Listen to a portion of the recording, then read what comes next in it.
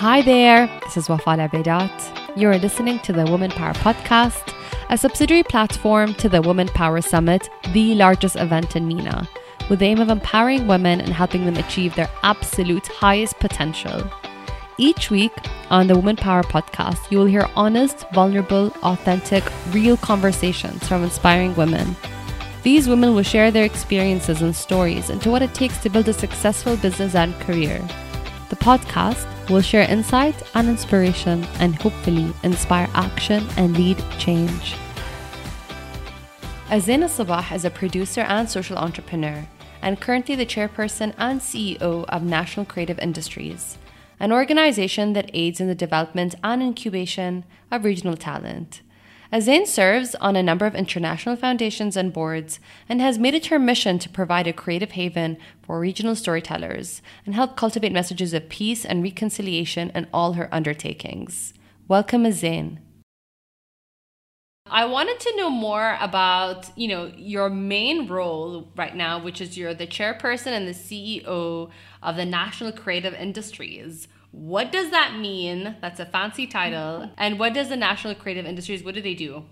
National Creative Industries Group is an organization that I built about, I want to say maybe 15, 16 years ago now. But it had come through the rebranding pipeline recently. It used to be called another name when I built it, when I had the pleasure of founding it with my co-founder. But we've learned a lot since then. And I feel very much that in order for us to align more fully with what's happening today in the creative industries, we need to align as well with the name. So we built National Creative Industries Group to be an all-integrative hub, storytelling platform, safe haven for visual storytellers in the Middle East. It's a place that means very much to me, just very much because of the fact that I feel today as somebody working in this field that especially our young community has no place to go and it wants to create freely. And even more importantly, the collaborative system, the ecosystem that needs to be built in order for them to do so effectively and sustainably, as in my opinion, just doesn't exist. So we started National Creative Industries Group quite literally. Wafa, it's the name is what it does is in the acronym. It's NCIG, NCIG. We weave together, ننسج كل الأمور مع بعضها، ننسج ما بين الشباب اللي ما حد يعني للأسف الشديد اكتشفه إلى اليوم ولازم يكتشف، ومع الجهات ذات الصلة من الجهات الخاصة والحكومية وغيرها، ننسج ما بين الشباب نفسهم اللي قاعدين بالسرداب ما حد يدري عنهم مع اللي قاعدين above ground قاعد يشتغلون، ننسج بينهم ونكون هالعلاقات، ننسج بين السوق الشرقي والغربي، نحاول نمد الجسور so that we can then be more deliberate in the way we do business as well, because at the end of the day it is a business. And then we do that hopefully in a holistic way that can enable us to have a life cycle approach to the products that we create, as well, more importantly, to the creators that we work with. So I want to go back to your story as a creative yourself. What got you into journalism? You studied journalism, and then from there, how did you segue into media? So I've always been a storyteller from a very young age. I loved reading. I loved reading to myself or reading to others. I loved writing. I just loved kind of the art of the story, right? But then in 1990, when the invasion happened, we very much found ourselves overnight refugees without a home. At the time, I was in London with my siblings and my grandparents. My parents were in Kuwait. They actually stayed throughout the duration of the invasion. And I felt hopeless and helpless. I felt like my voice, not just my country, but my actual voice was robbed at the time. Especially when looking at media, it was the rise of CNN and a number of other satellite and cable news networks. And I just felt that it was lacking. The narrative was lacking. Sure, some of them were objective, but the majority was subjective. And so I just got more frustrated with time as the invasion went on and on. I just became just more aware of the fact that our story needed to be told by people that knew what was going on the ground, and to be able to do so effectively, I just at that time lacked the tools, right, and the skill set needed to do that. So from there, I took almost like I made an internal promise to myself that as soon as we had the opportunity to go back home, that's what I wanted to focus on. I wanted to have some sort of say in the way our stories were told. And I think that the organic first step to do that was to go into journalism. And so I chose that as a profession, and because I was passionate about it as well, and I saw that void that needed to be filled. What type of journalism did you focus on? Did you gravitate towards like a specific type?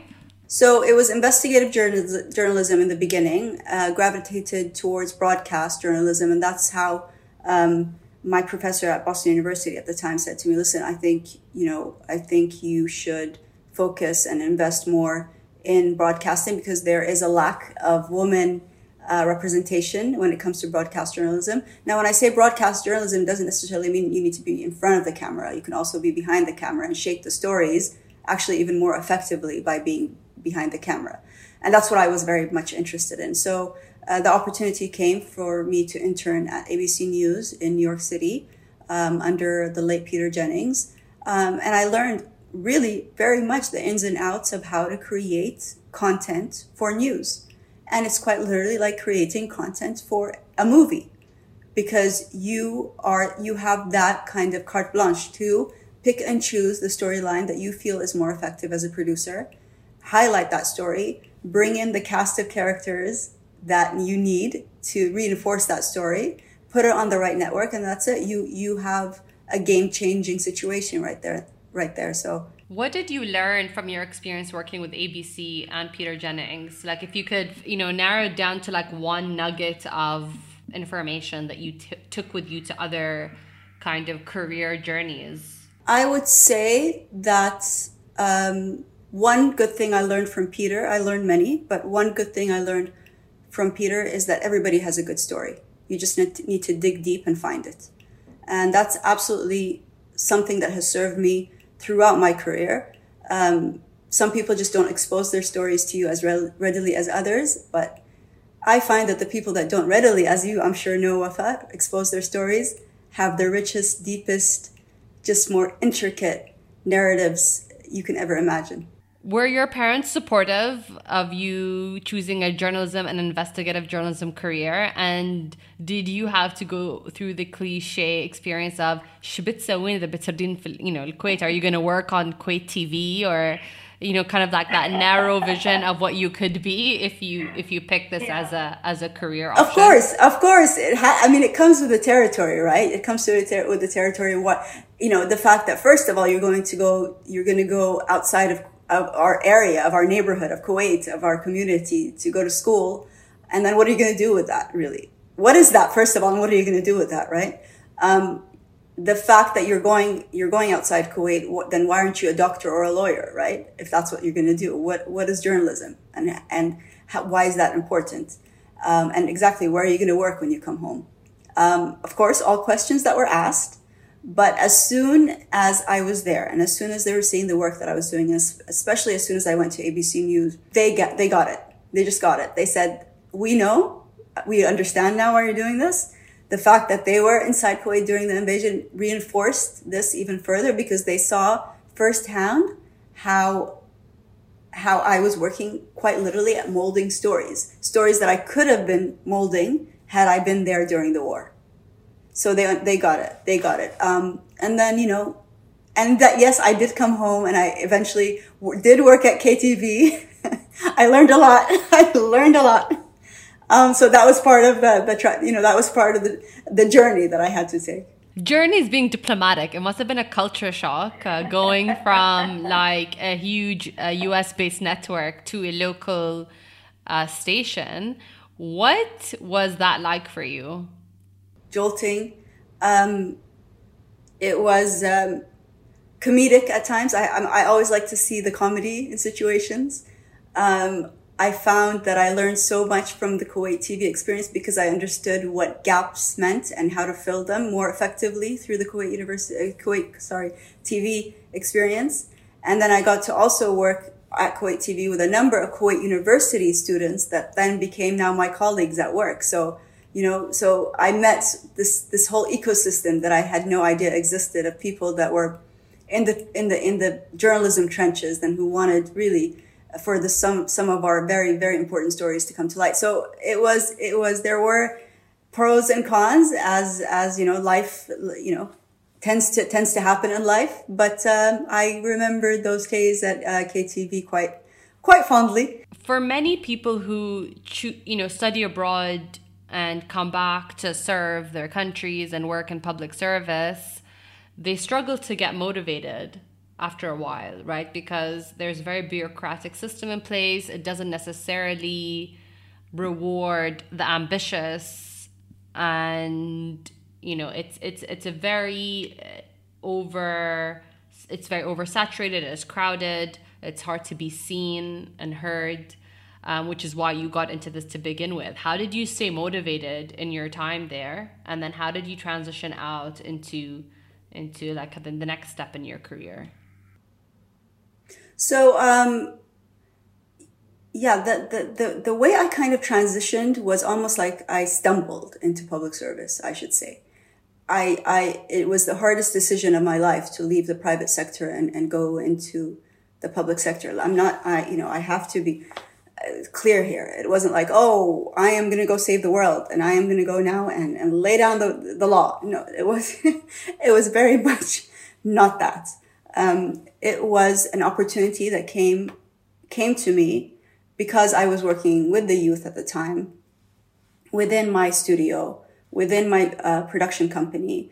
And I had very much so spent years cultivating this relationship with the larger community, right?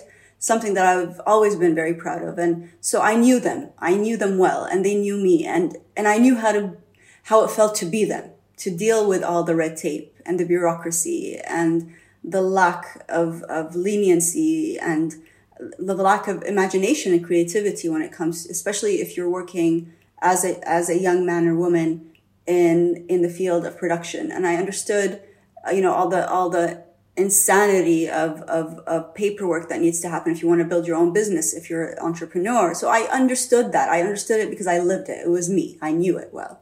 And I was never one to shy away from challenges. I actually very much, my family always likes to tell me that they call me the firefighter because I tend to run towards the fire. And that's just something intrinsic in me. I don't know where I got it.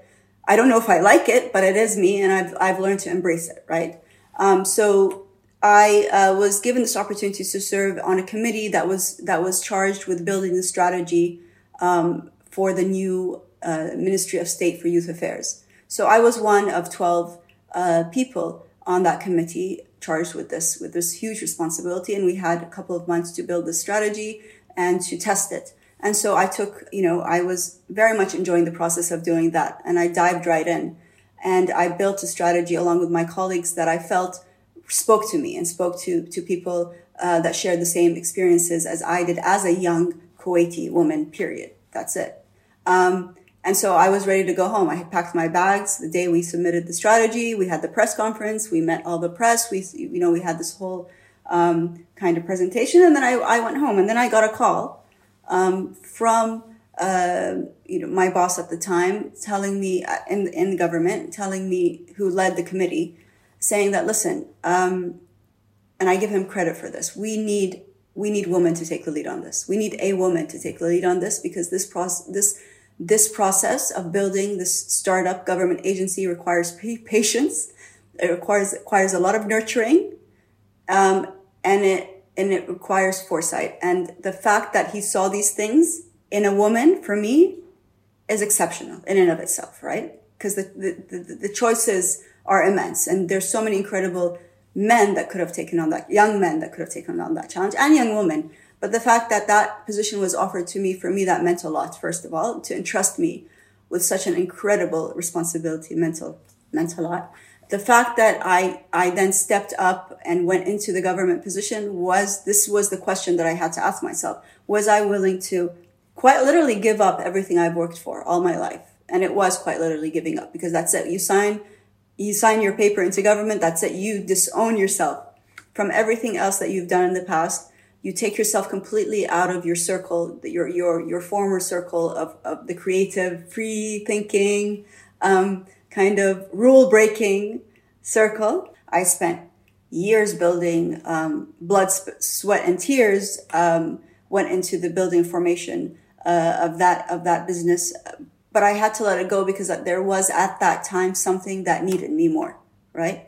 And Wafa, you should know this. The day I signed my resignation from my company, my private company, was the same day I signed the approval to build the world-class studio that I had always dreamed of building, so that the company can go on and start to build this multimedia facility that will hopefully go on to nurture lots of young visual storytellers in our part of the world. So it was a big kind of emotional, I guess, period for me, just because of that, the understanding that things are so transient and you're never meant to stay in one place for too long.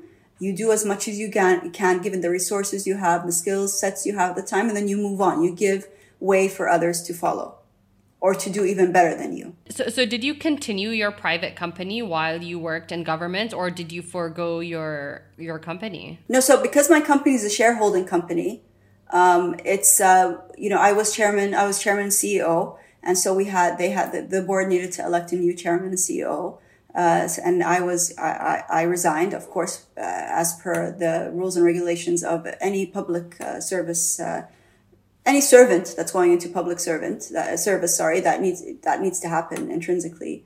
And so, I let go of everything. So all the projects that I had in the pipeline, everything had to be let go for me to take on this new adventure. And it was an adventure, I must say. It's something that I will always cherish for the rest of my life.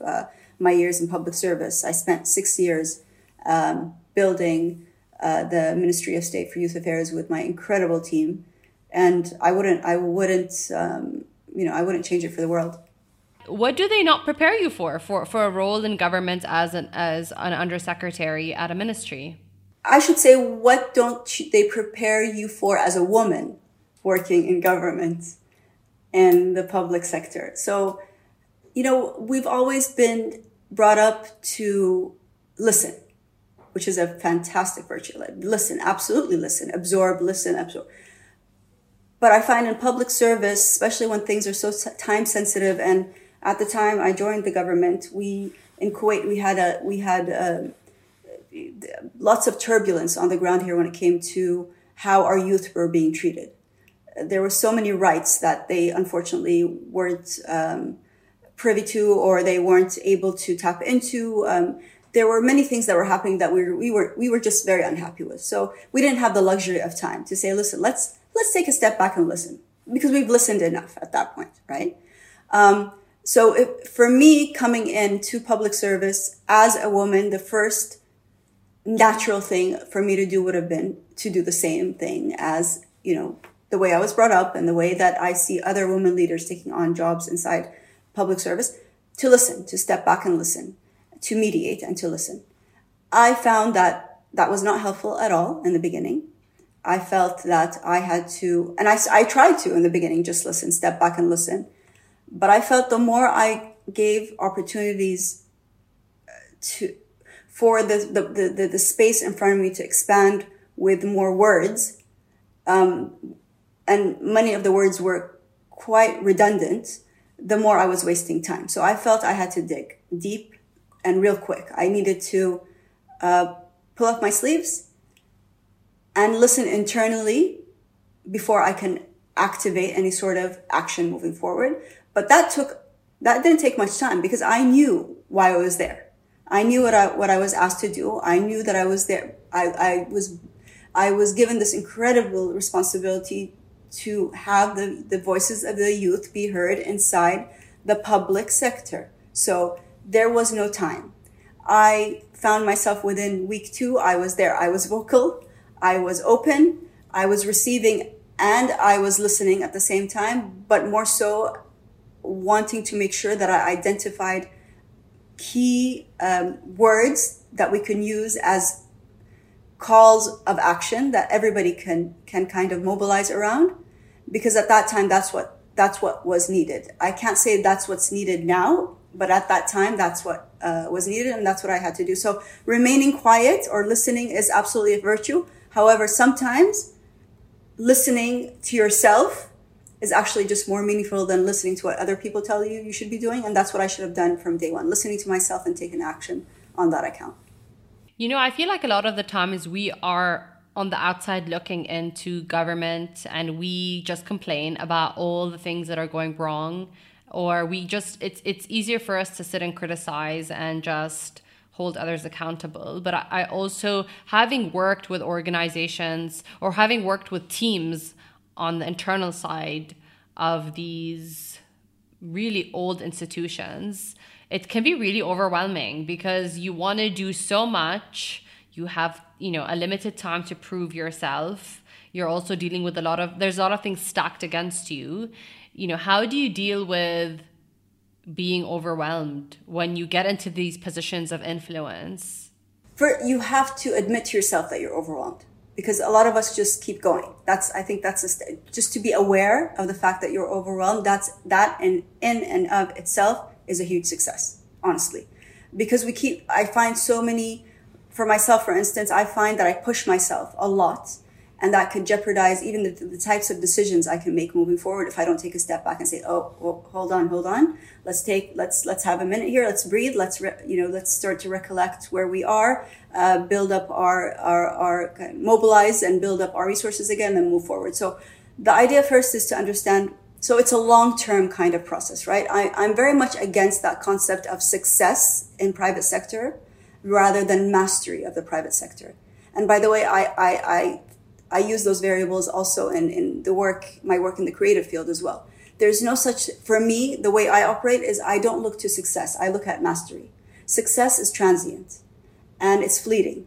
Mastery is very long-term, and you're always you live in honor of the curve, as long as the curve keeps going up, right? And so you pace yourself. You have to understand that if there is an old system there, yes, it'll be incredibly difficult to break it down and build it up. But you have to start looking for the cracks in the wall, and you build on those cracks on the wall, because those are the cracks that are going to, at the end of the day, allow you to penetrate and allow you to build something more effective below ground, and do that in a holistic way that will survive the test of time. Because I had the luxury of building an agency from scratch, I didn't have to deal as much as my colleagues did with working from old structures. So I had that luxury of building from scratch, of building a framework, of strategic, legislative, framework from scratch. And then had also the young men and women, the teams that were there, and I was able to tap into to support me. That's not always the case in other government agencies or in any stagnant organizations, whether it be government or private. But I always say that I always look to mastering the situation, whether it be by angling yourself so that you maneuver yourself properly, and that allows you to kind of bypass much of the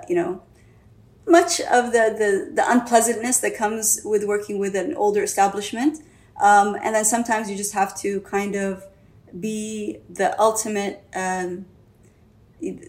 psychiatrist, and have the other end understand that you're there and you're listening and you're comprehending what they're saying. But now that that you've comprehended and digested, then you have something else to tell them, and they have to, and then you kind of maneuver your way forward with them using words and actions rather than any kind of force, because nothing forced, as you know, will sustain. And it's never healthy for an organization to feel forced in any way, shape, or form. So, long story short, again, it's about the long-term play. It's about mastery rather than just transient success. What are some of the biggest changes you've seen happen to young people in the time that you've been doing this? Have you seen any drastic changes occur in their behavior or their problems? I saw an 180 change in young men and women in Kuwait and in the larger Arab League, by the way, because we used to work also with the Arab League while I was in service. The fact that we had a government agency that was built for them, by them, that in and of itself was powerful.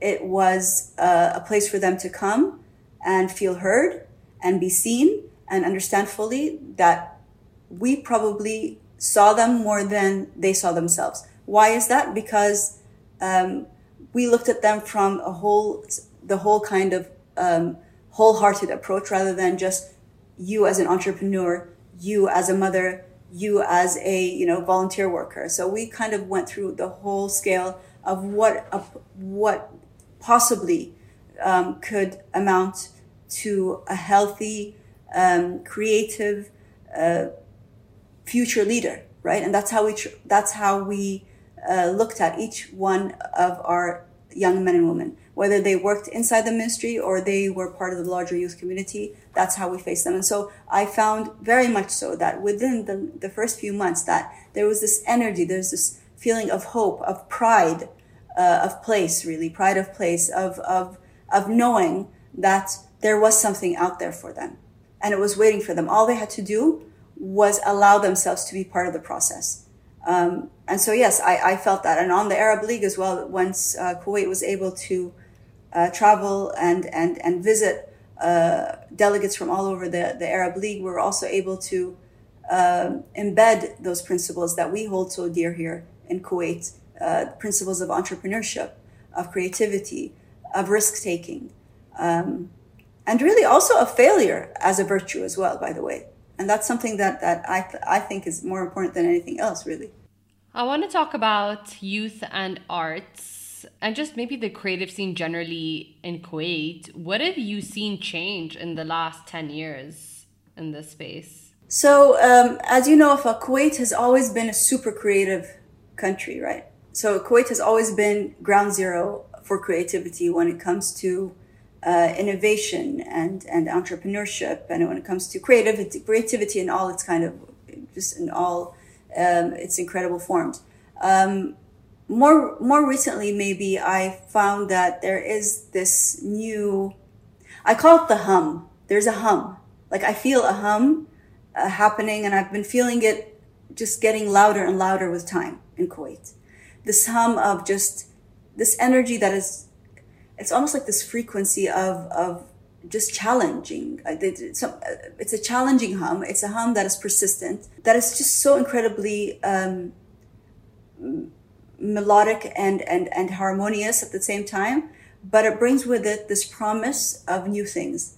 And I feel like there's a huge rebirth happening in Kuwait within the creative community at large, across all 11 sectors of the creative community. And I think it's happening because it's real and it's organic and it's soulful and it's happening from a grassroots level. And that's why I have complete faith in its resiliency and its sustainability moving forward. Is it possible for the creative scene to flourish without having the right ecosystem? I know that for an industry to flourish, you need everyone to be working collaboratively to support the space. Like, we need to have the best schools. We need to have a strategy. We need to have funding. We need to have spaces. We need to have grants. And not all of those elements exist in the region. We have like a vision of it and an outlook of it, and we have the talent. We have all these people, a lot of them traveling on their own dime, investing in building a space, building a career in the creative space. But when we come back, it doesn't mean that there is like an infrastructure to host us. Is it possible today to have a flourishing career in the creative space?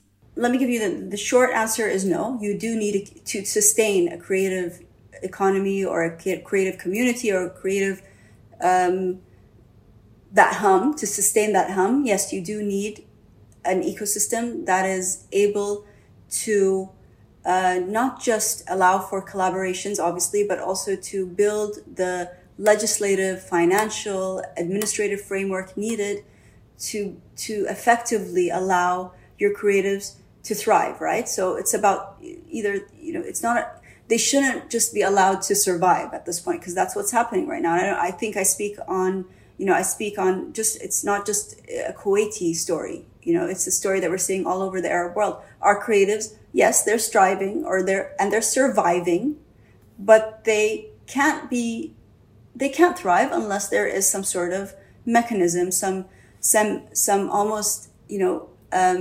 embryonic ecosystem that allows them to do so in a way that is clear and provides for accountability and provides for transparency and consistency as well. So that needs to happen. Of course, education comes hand in hand with creativity, but I also argue here that I think, in my opinion, that we're born creative.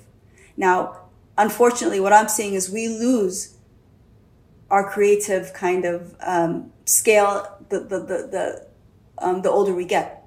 So, our creative levels, our imagination levels decrease as we get older. So the trick here is, how can we really tap into the source of creativity, our kids, our babies, and nurture them in a way that is incredibly, loving and compassionate and multifaceted, and in a way that will allow them to grow into creative, imaginative, game-changing, risk-taking young kids, and then young men and women, et cetera, et cetera. So this is the challenge in our larger community, in the larger Arab community. It's a huge challenge because, as you see, Wafa, creativity unfortunately isn't a commodity, isn't seen as a valued commodity in our part of the world yet. However, I do have faith that many now are starting to understand its poeticism and its power at the same time. Its financial power and its social power. And economic, of course, power. So if we have someone from around the region listening to this podcast right now, they are aspiring filmmakers, writers, artists, fashion designers, what would be, and I know it differs based on career choice, but if they wanted to monetize, if they wanted to be in the creative space full time, how do you suggest they go about it? Should they be taking business courses, starting companies, finding jobs? How do they make a living out of creativity? I don't think you can make a living out of creativity unless you're authentic. First with yourself and true to yourself. What do you like to do?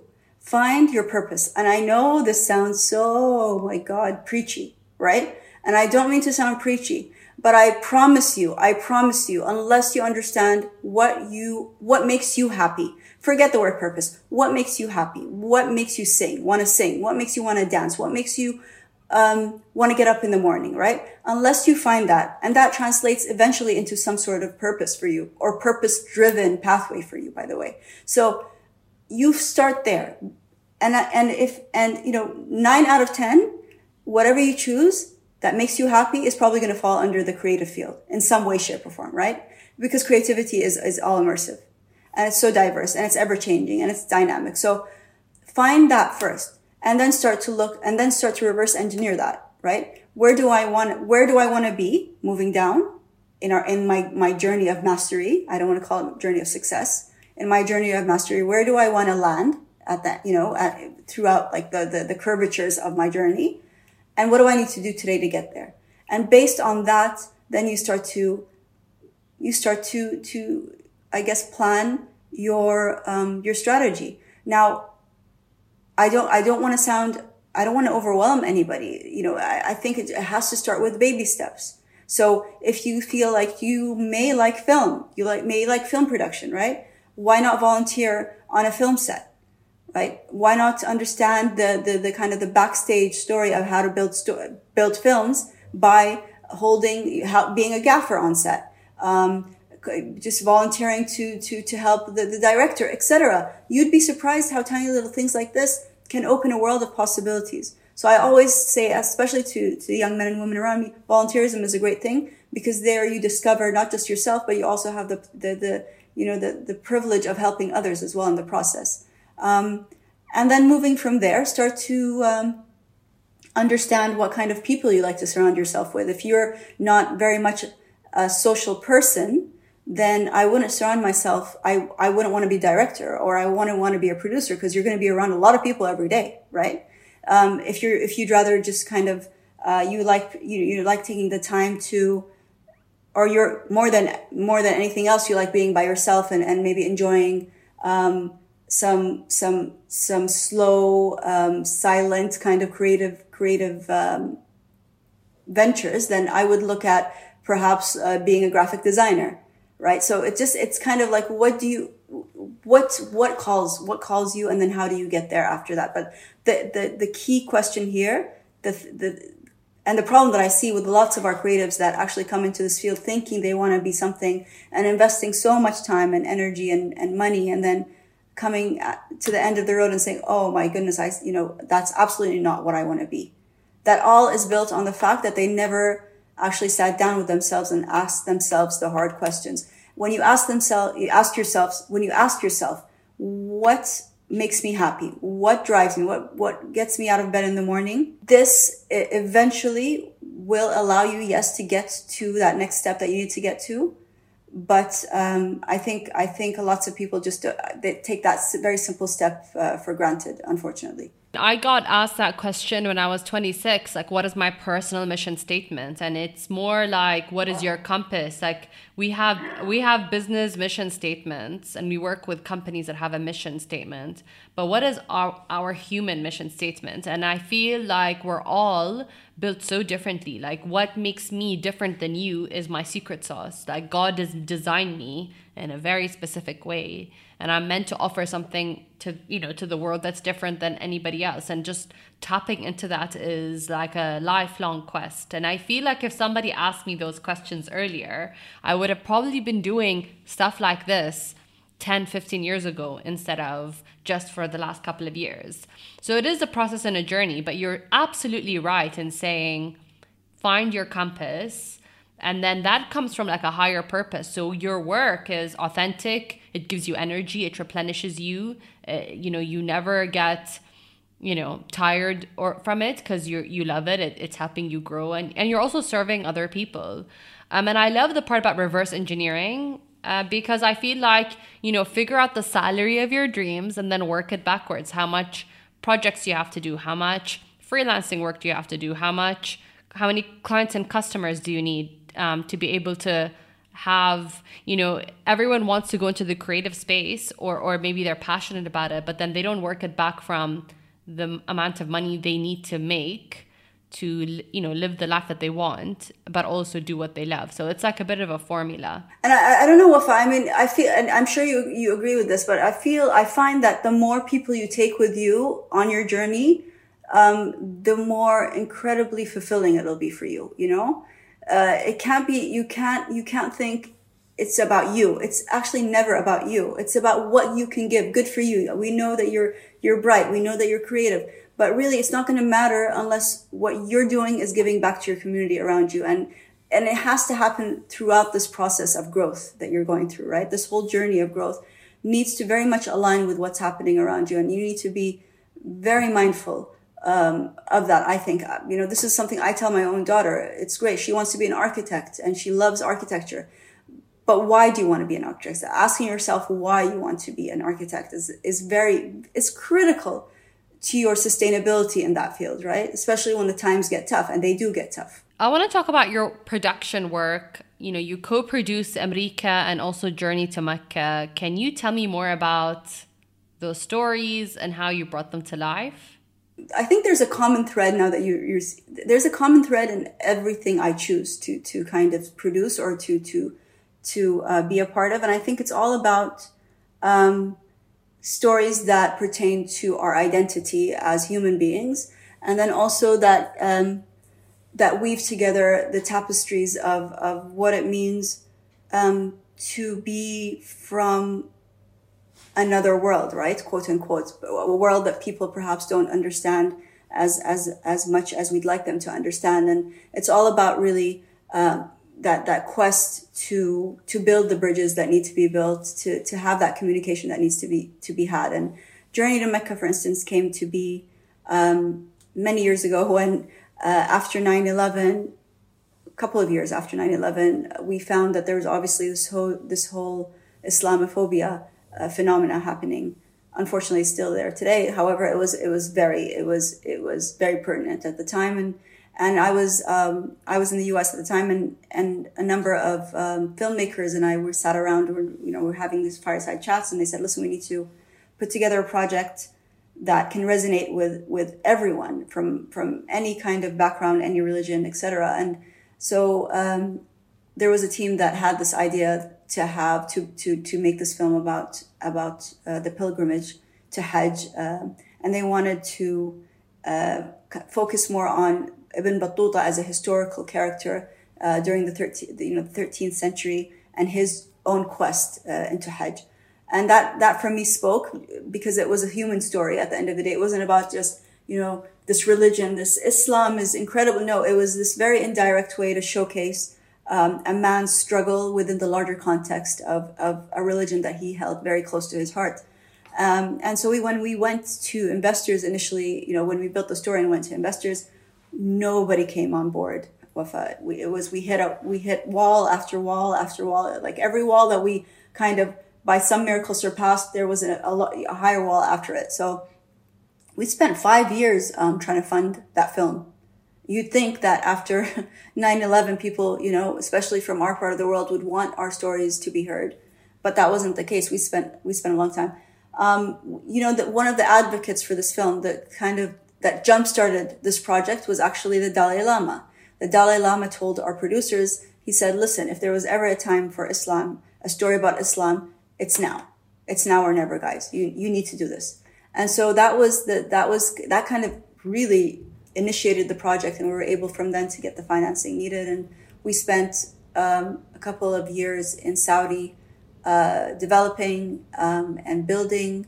And then we actually ended up, because we're shooting in Mecca, and our crew was they're non-Muslim.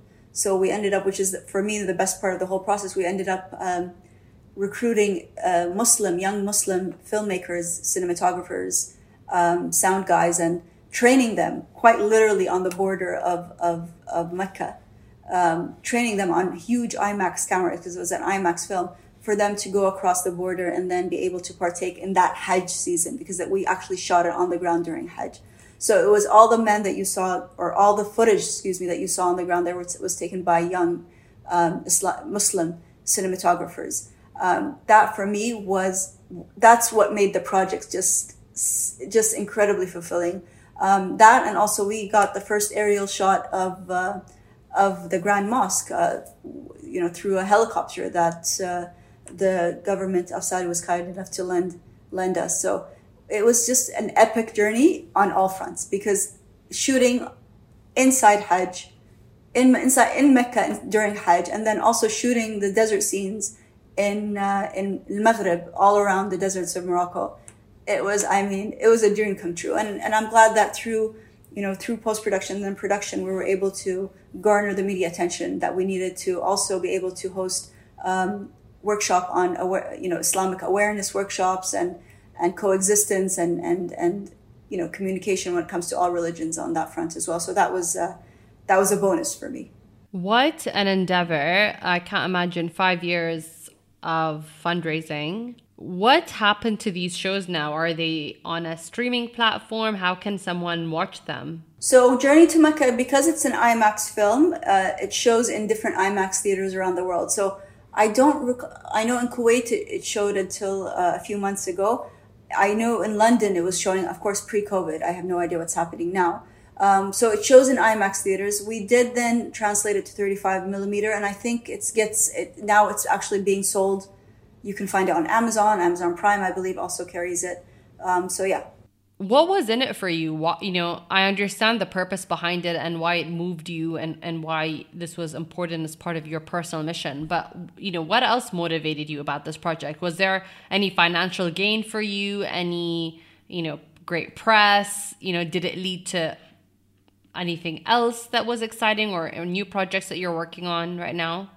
For me, it was a gateway for me to come into this kind of production world, this production of historical, historical documentary series, more I should say. So for me, I was very much attracted to that world because coming out of news, it was a very natural way for me to evolve in production.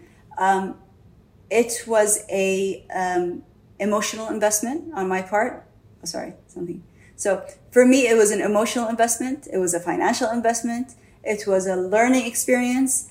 It was a dream come true. And I think it was like I went to school again, right? So I learned everything from scratch. I went to school for film. I know film. I thought I did until I made Journey to Mecca with the team. And that was a whole different ballgame. So, if it was one thing, it was the privilege of bringing this story to life, one, and then a close second would be just the incredible knowledge that I gained from that process. Kuwait was named the Arab Capital of Youth in 2017 as a result of your contribution to the youth infrastructure. Obviously, you had this amazing, incredible, you co-produced these films, Do you feel like you've peaked in your career? Like, what's next for you? I will never feel like I peaked. I always feel like I'm just, this is the thing. Again, this is the thing about the quest for mastery rather than success. There's no barometer for success. It doesn't exist for me. Like for me personally, it doesn't exist. I see it, in people around me, in my community, but it doesn't exist for me. So I really don't know how to gauge that. I only know that I keep growing. Unless I feel like I keep growing, that I'm growing, I feel like I am being detrimental to myself and to my community. And that is just the honest truth. I just cannot, by the way, even part of this growth can be failure, by the way. So I embrace it fully. Because, Wafa, you need to know this. I am a recovering perfectionist, I should say. So, it's always like I have to, that's the ultimate battle here. How to overcome my own kind of feeling of always having to be the best or the most perfect or, So for me, it's just such an exciting journey. And it is that what I call, it's the journey of mastery that I keep talking about. I know I speak maybe, on behalf of many people today that are super successful, but they still don't feel fulfilled, and they still keep looking for the next best thing. And for me, I'm past that. I just feel like there's, success is great if you get it, and I would be blessed to have it any day of the week.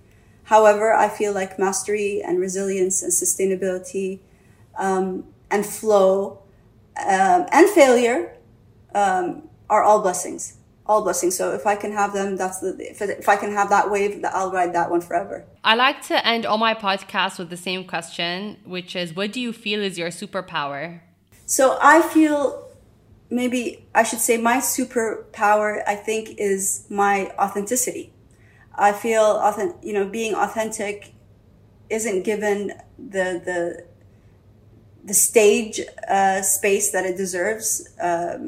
I think for me personally, my authenticity has always been my guiding star. It's been my true north.